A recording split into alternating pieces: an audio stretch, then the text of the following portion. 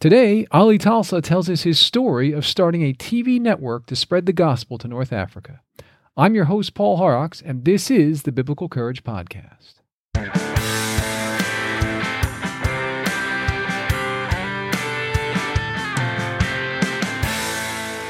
The Biblical Courage Podcast is supported by listeners.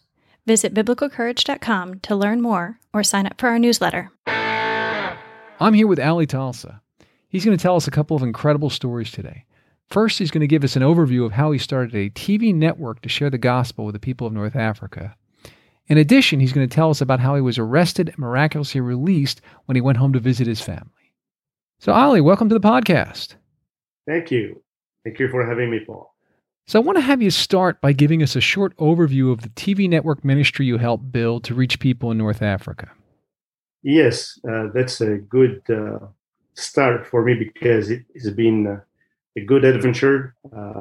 It's been God's initiative. I have never had any idea that I would get involved in TV. But because North Africa is completely closed, there is nothing you could do to preach the gospel openly like we do it in the West.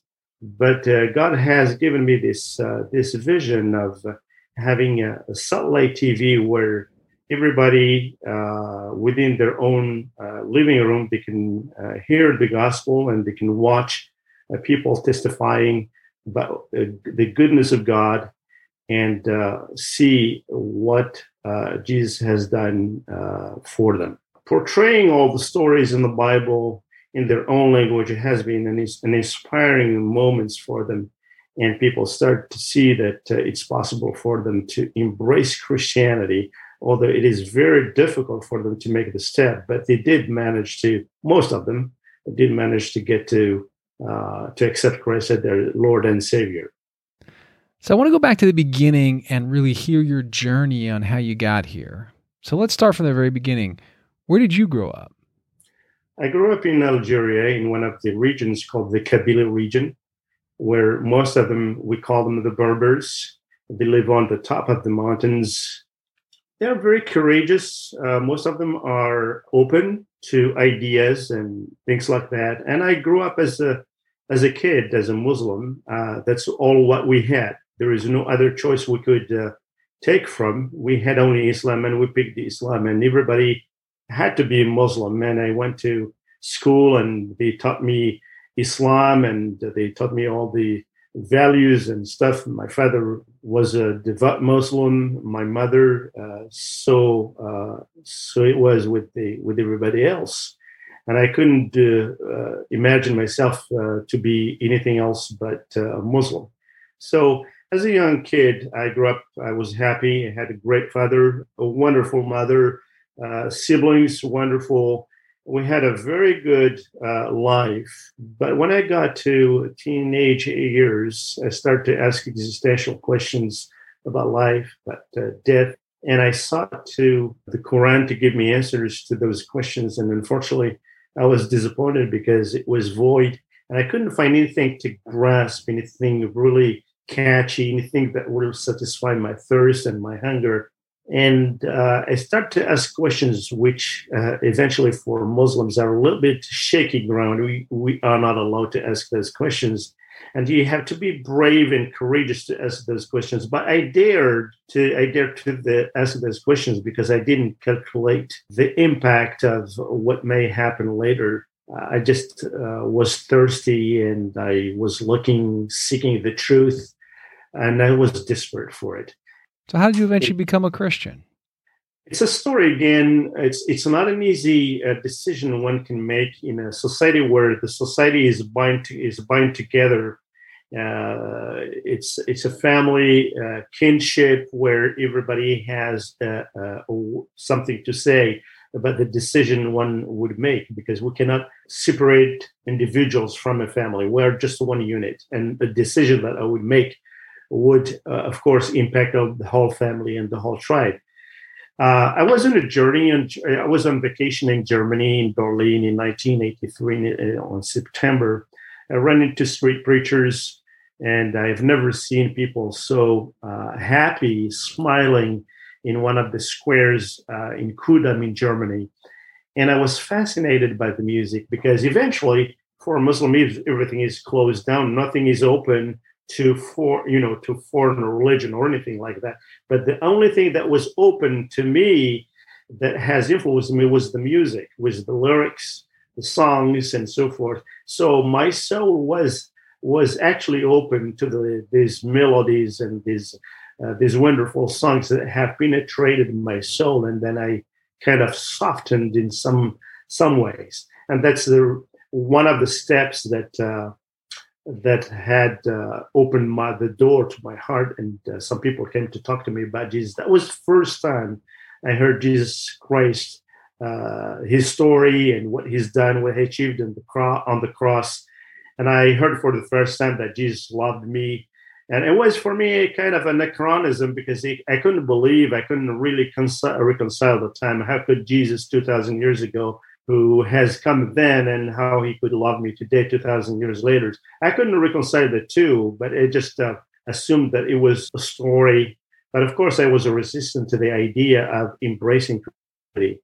Those who preached to me the gospel on the street invited me over to the church on Sunday, which I declined, but I finally got to the church because one of the members came to pick me up from where I was staying, and I ended up in the church on Sunday. It was rather rude the way that person did that, but but eventually I ended up in the church. The first time I entered into a sanctuary, I was shaking, I was afraid, I was scared. But that person who preached to me the gospel seasoned my life with courage to enter a place where I haven't been in my life, because it was a war that has been waged within my life, within my brain, what my parents would think if they knew I entered the church. I mixed with Christians because for Muslims, they are infidels and so forth. So as I looked around, I crossed the line. I knew I crossed the line according to the Muslim precepts. So just entering a church would be something that would be crossing the line. Absolutely. Okay. So for me, I didn't know how I did it.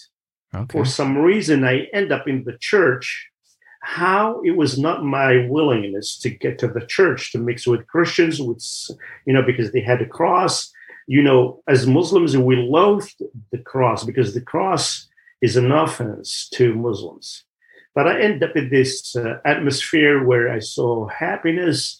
I saw people singing, most joyful. They approached me with respect, and they talked to me with cheerful hearts. And for some time, I thought either they are angels or just they are faking it.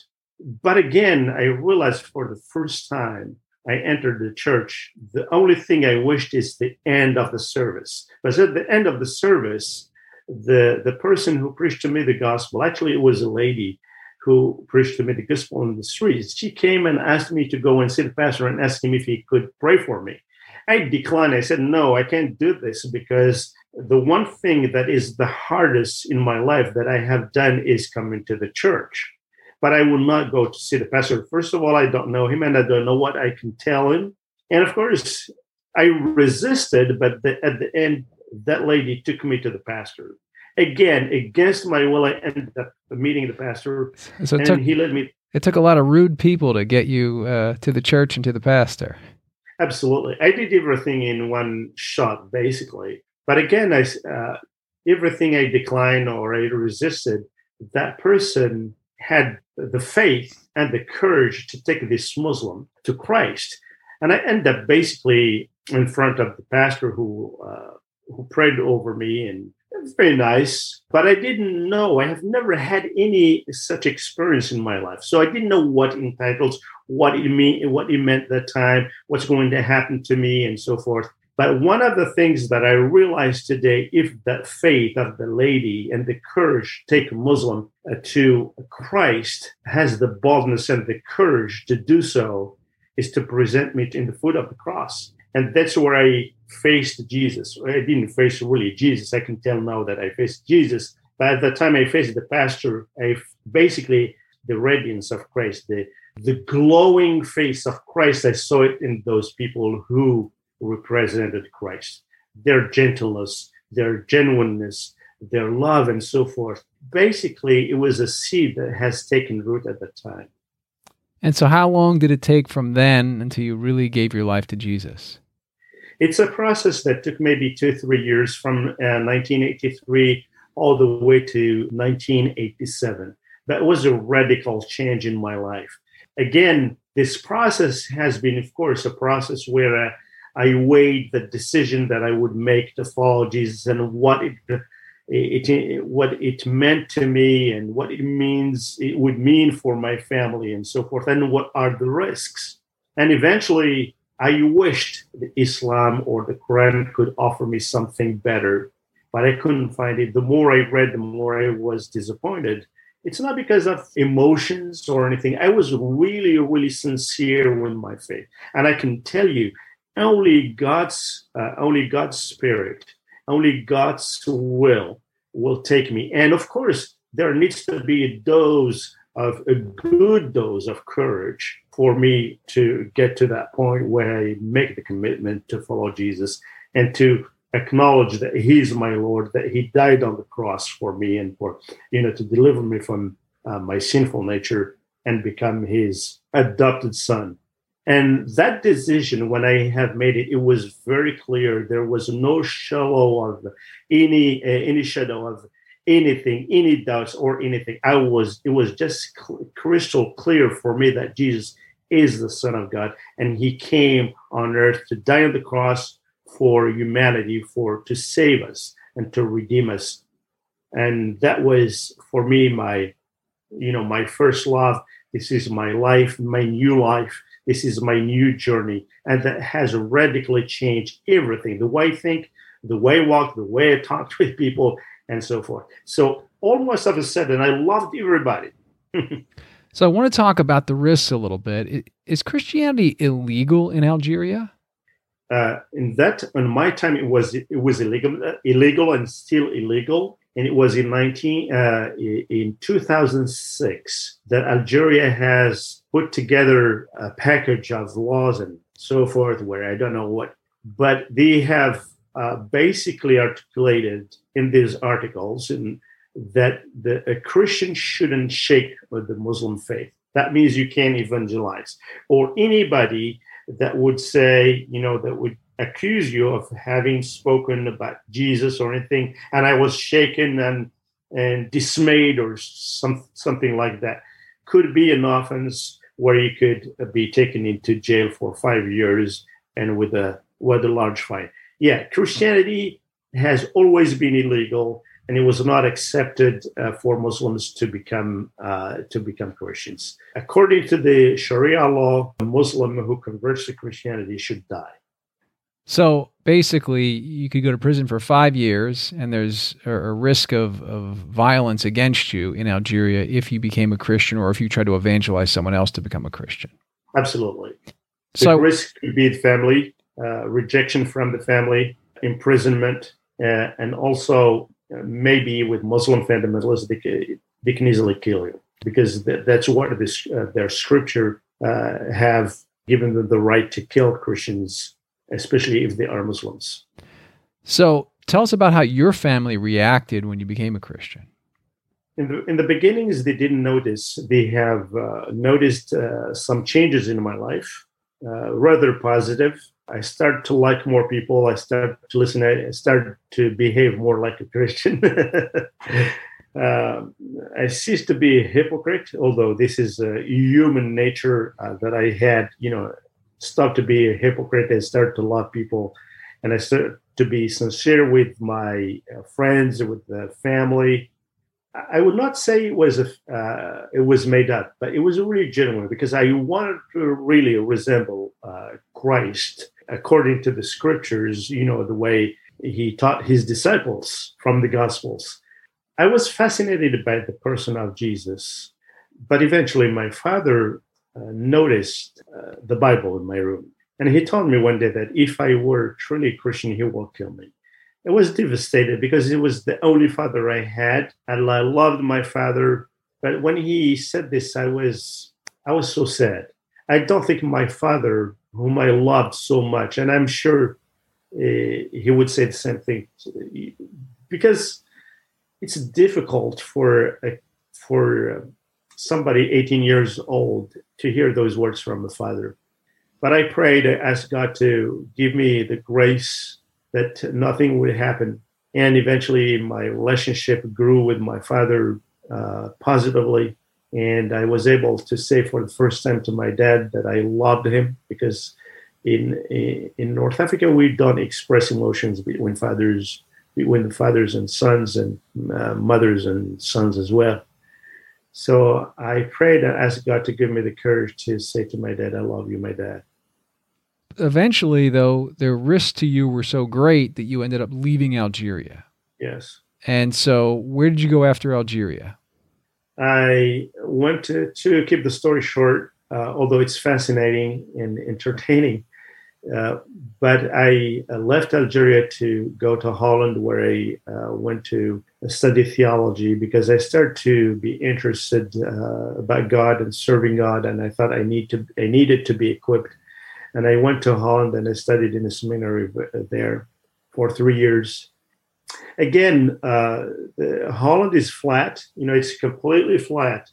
In North Africa, in Algeria, it's mountainous, and there are jungles and everywhere. And I grew up in this environment where I love to be in a jungle, in mountains, trees, rivers. In Holland, it's all flat and everything is so well organized.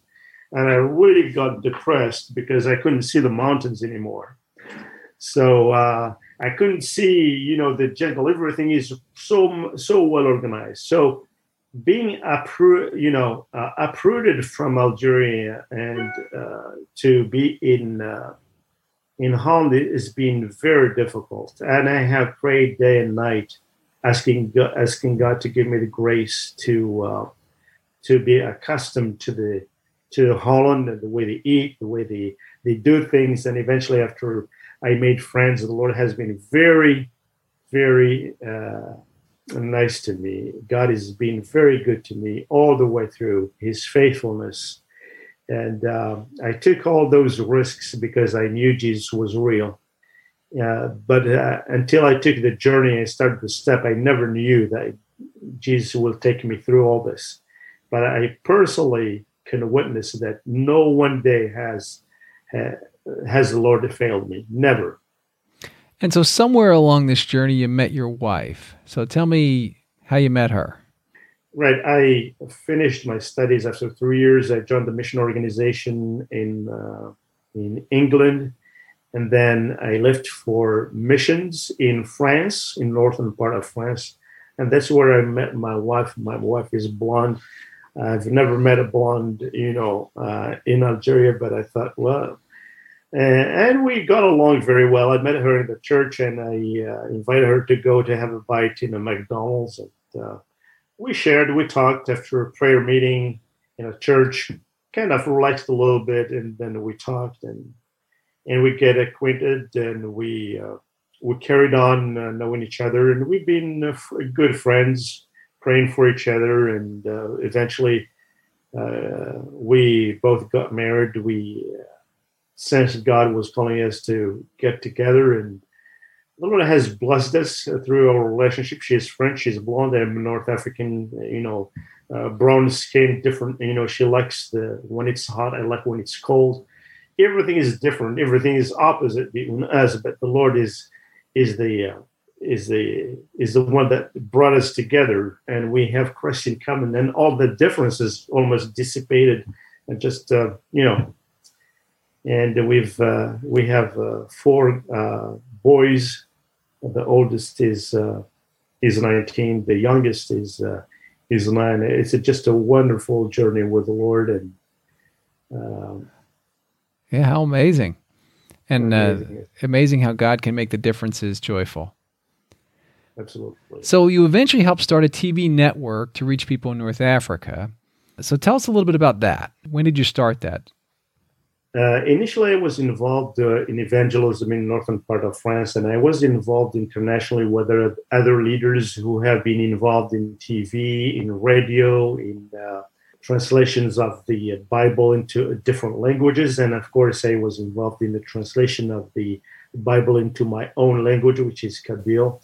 But also, I was involved in scripting and writing scenarios and different things, and interviewing people in the street in Paris and Holland, in England, asking about what they knew about Jesus. And I was shocked to realize, that people didn't know anything about Jesus. And of course, we got those shows. We made them into shows, and of course, they would put them on air, and people responded. Of course, we made those shows specifically for Muslims, and of course, using Arabic or using Kabyle, the languages of North Africa, colloquial Arabic, and it spoke to many people. And of course, most people at that time in the beginning responded very negatively, accusing me, accusing my colleagues, insulting us, threatening us.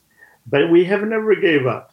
So that atmosphere of using some shows here and there, showing them on different TVs, convinced me that portraying the Lord's story through a different communication skills, using the indigenous languages spoken highly and favorably to the hearts of people, North Africans, and a lot of people start to ask questions and being interested.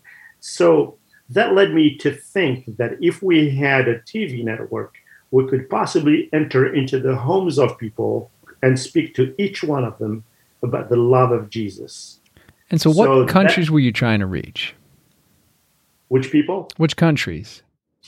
Well, all North Africans, we had different languages that we picked. We started with major languages or gateway languages like Arabic, like colloquial Moroccan, colloquial Algerian, colloquial Tunisian, and then using some French because most North Africans speak French, especially the intellectuals. So we tried to portray Jesus' story through these languages so that people could really fathom, understand the story, but also to speak to their hearts. As we knocked into their hearts by those words that they have heard with the voice of a North African, it spoke really volume, and that truth has prevailed in the hearts of people. And of course, the fact that North Africans can present those stories, of course it had worked for us, it had worked for them. So that's where I had the conviction that we needed a network that would storm all North African population and give the possibility, although it costs, the satellite costs a lot of money, but it was a leap of faith. We started almost with nothing, but the Lord had made it grow. But it was worth it because thousands of people have come to know Christ. And the channel has really become like the face of Jesus in North Africa, because that's the only thing we had and we offered them. And it was, again, it's God's given opportunity in a time where technology has made things different. And so how did these governments in North Africa react to this TV network? Well, of course, they were not happy. They couldn't stop it because it comes from the sky, and salvation comes from above, from heaven. It fell on them just as a surprise. A lot of people had satellite dishes in North Africa. It's like mushrooms all over the place. So when the government has realized that it was losing ground because a lot of people were giving their lives to Christ, and small groups and small churches started to blossom. It's just like a flower in the spring. It's just, we had the hard time, we had the civil war and so forth. We had unrest for some time. And when these churches started to blossom, it was during the hard times that the harvest was ripe. And then we had the TV. I have never planned this. I just happened to have, my voice. I happened to have my life to offer it to Christ. And the Lord really blessed, not just only other blessed the people, but I myself, when I heard the testimonies, I was extremely blessed. I was extremely encouraged. And also people started to, to tell us how wonderful is the message, how wonderful has Jesus has become to them as a savior. So those testimonies has given us boldness and courage to continue. That's the kind of the fuel for us to continue the work. And so it sounds like you've had a lot of success reaching people. And I know you were saying Christianity is illegal in Algeria, but for some of these other countries as well in North Africa, what are the risks that people face if they decide to basically become Christians? The risks are numerous. They can be disowned, they can be killed, they can be beaten. Some of them today are in prison because they have shared the gospel. Some of them, one friend just recently has been in jail. The sentence was 5 years. It's just because he's shared the gospel with two guys and he took them to church. Just for that, he is taken to jail for 5 years. And this friend had his wife taken away from him, his kids taken away. It doesn't happen all the time, but you have, several cases where people had these risks. But when we talk to them, it's not because they want to be in jail. It's most of them are young, in their 20s, 30s. I admire them because it's not easy. We are talking about courage, and I think without the courage, and this courage doesn't come by itself. It comes by the truth, because Jesus is with them. Because Jesus said, "I will be with you. Don't be afraid. I will be with you." I don't see anybody who would wish to go to jail and to be disowned and be in a cell. I have been in a cell myself. I have been in prison myself. Tell us that story, because I'm trying to remember which country you went to where they did arrest you for a period of time. Yeah, it was Algeria. I was under arrest warrant. I never wanted to go back, but when my mother and father called me, said, "Does this mean that you are not coming to see us even if we die someday?" I said to them, "Unfortunately, maybe not, but we're going to see each other in heaven." My parents were devastated. I loved my parents. They loved me. I had a lot in common, as I said before, with my dad.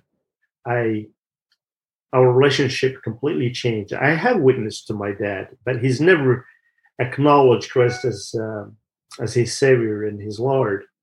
But he did hear the hope that I had in Jesus. I prayed with him. We took hands.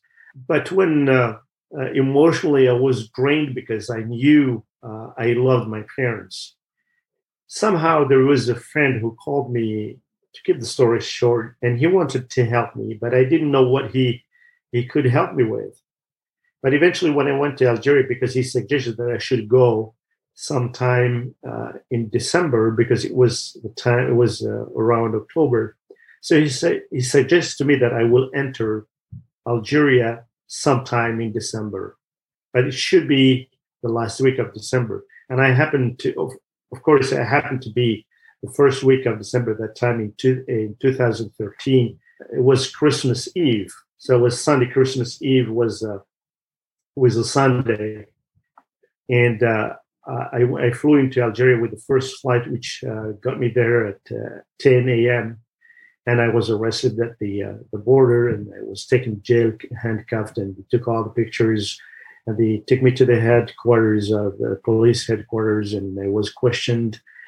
And that night, I spent it in the jail.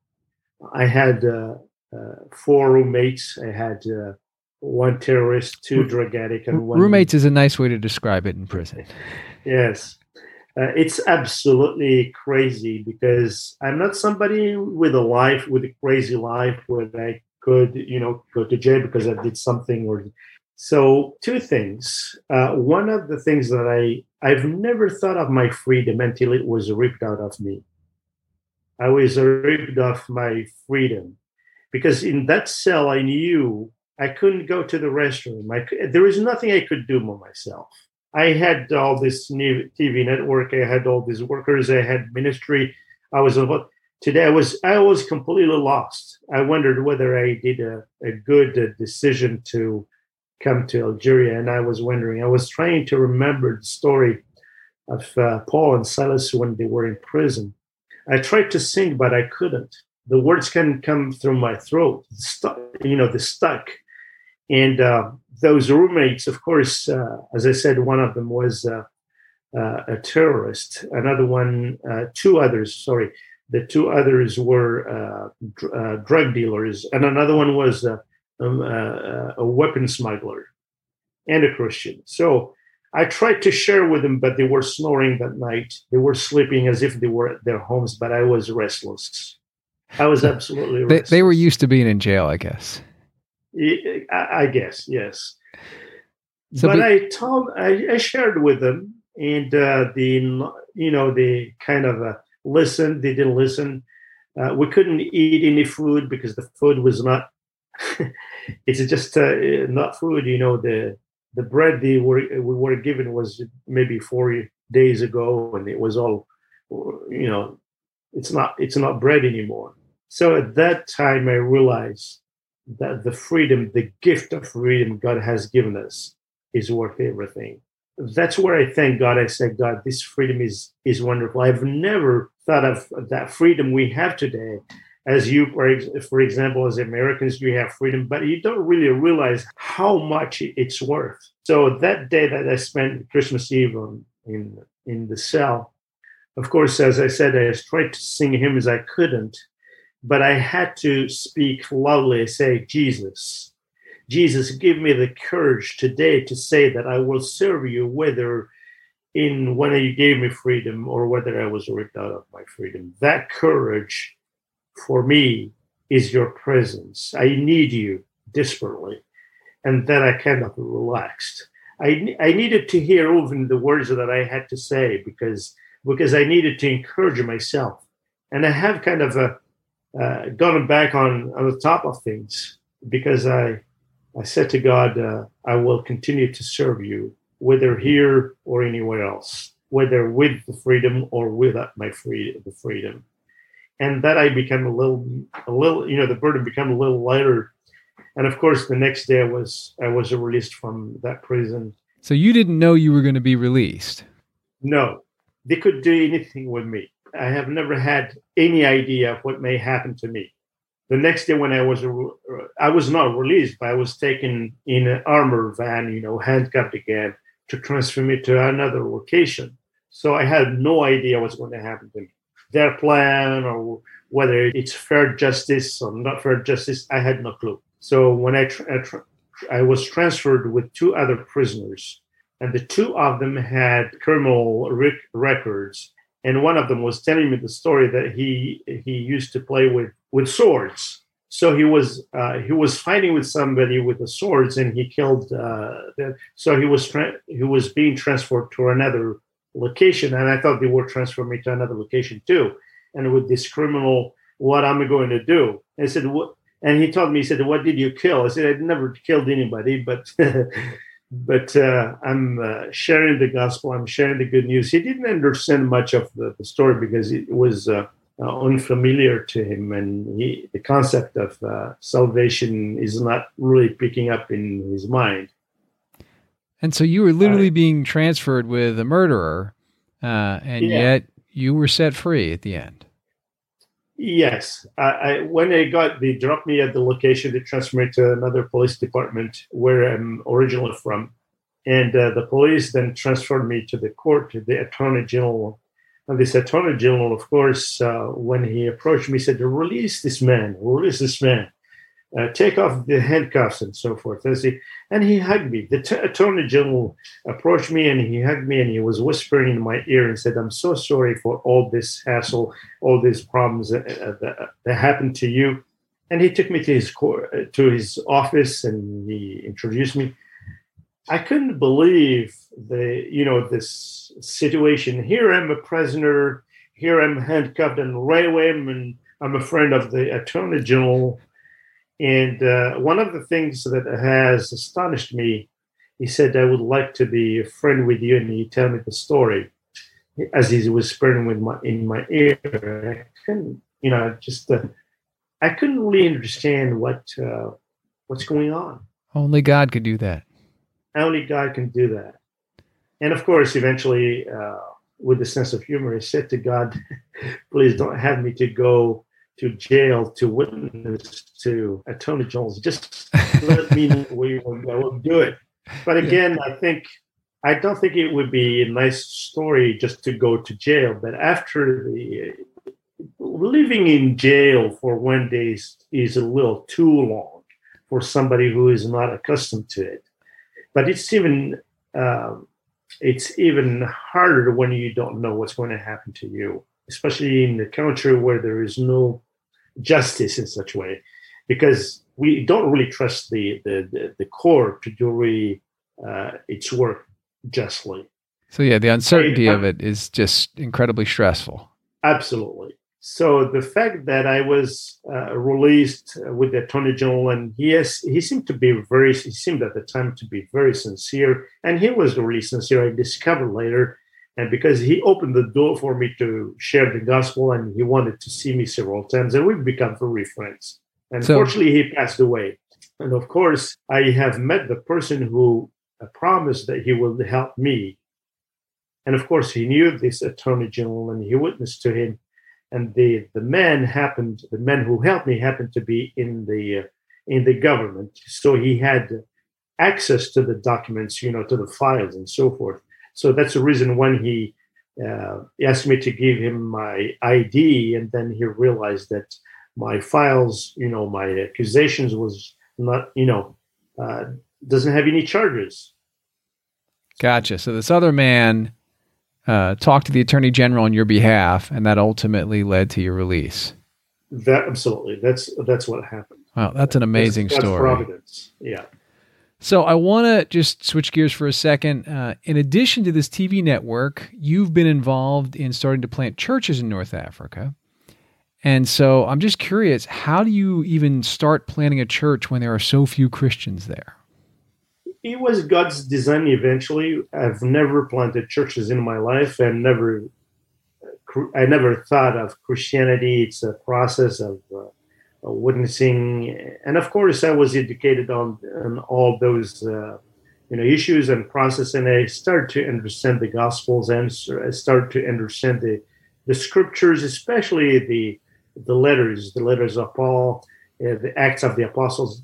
Acts of the Apostles, the book of Acts, has been one of my favorite, inspiring to me, and I started to understand God's story.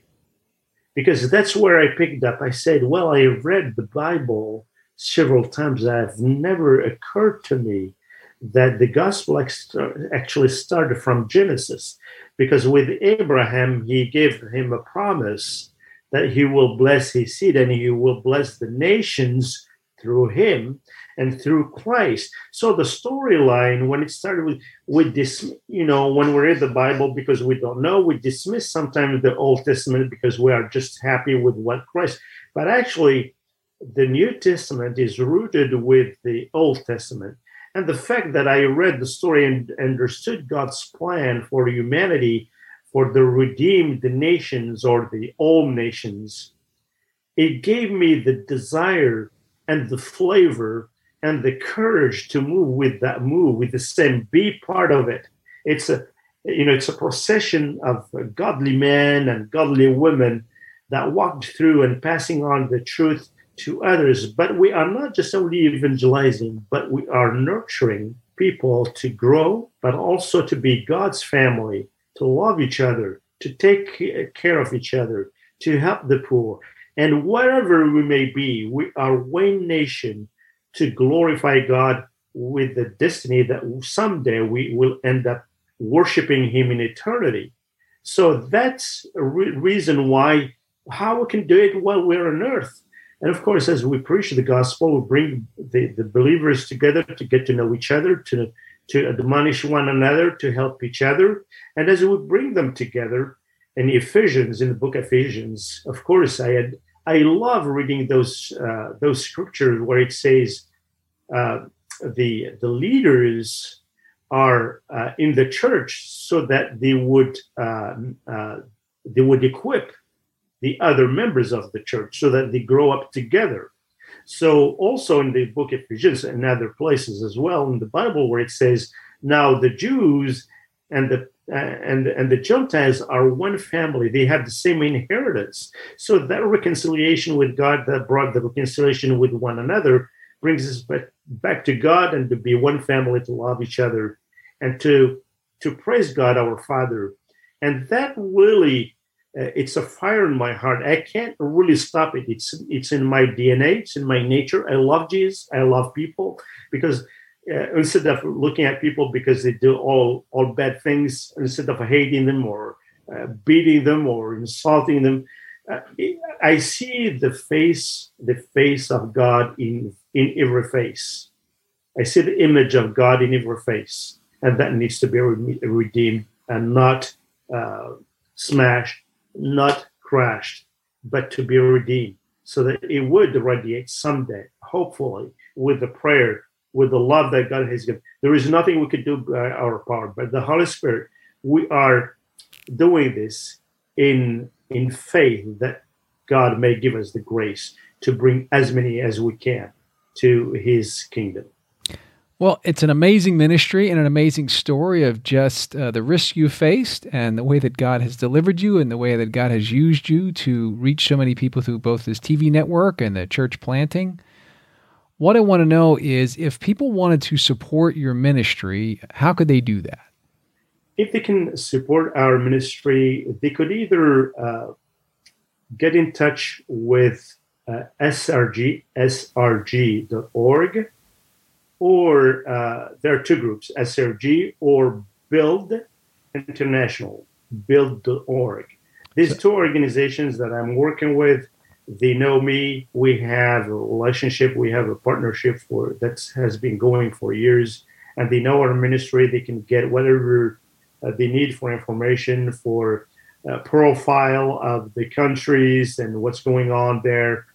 So they can inquire anything. They can get all the information they need. So srg.org, which is Strategic Resource Group, and build.org, which is Build International. And I'll put both of those in the show notes for anyone who's interested. Terrific. Well, Ali, thanks so much for sharing your story and for your ministry and just your heart to reach people who are unreached. Thank you, Paul, and may this story bless all those who hear this story, and I pray for God's blessing over them, and may the Lord continue to use them for God's glory. The Biblical Courage podcast is supported by listeners. You can support us by going to biblicalcourage.com. While you're there, you can also sign up to receive our newsletter. That's biblicalcourage.com.